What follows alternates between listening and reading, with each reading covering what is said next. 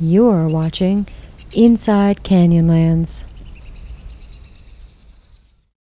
Hi folks, I'm Karen Hanker at Canyonlands National Park. The magnificent curled horns of the desert bighorn ram are an icon of toughness. These animals thrive in a habitat where few other large mammals dare to go, the steep cliffs and talus slopes of the high desert, where there is little to eat and even less to drink.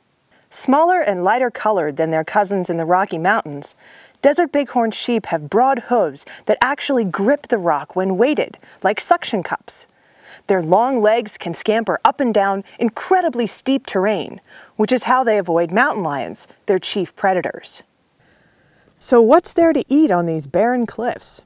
Well, bighorn sheep aren't picky, eating a variety of shrubs and grasses like blackbrush, Mormon tea, and rice grass. Though much of what they eat looks completely dry, if not dead, these plants contain just enough moisture that sheep only need to drink every few days.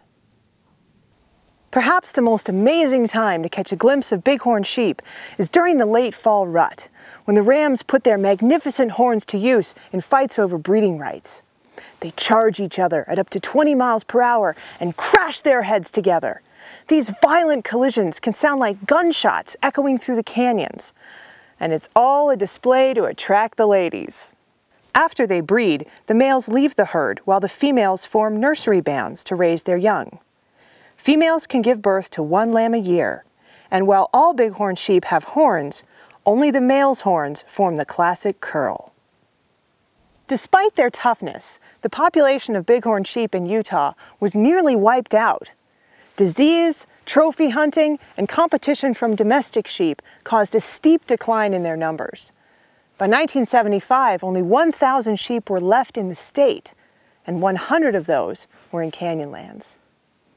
In the early 1980s, biologists began relocating some bighorn sheep from the Canyonlands herds to other areas, including nearby Arches National Park.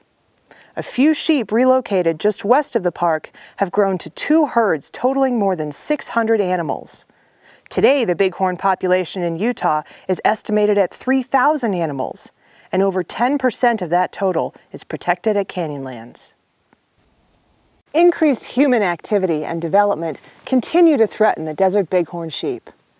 For the remaining herds to survive, intensive management may always be necessary.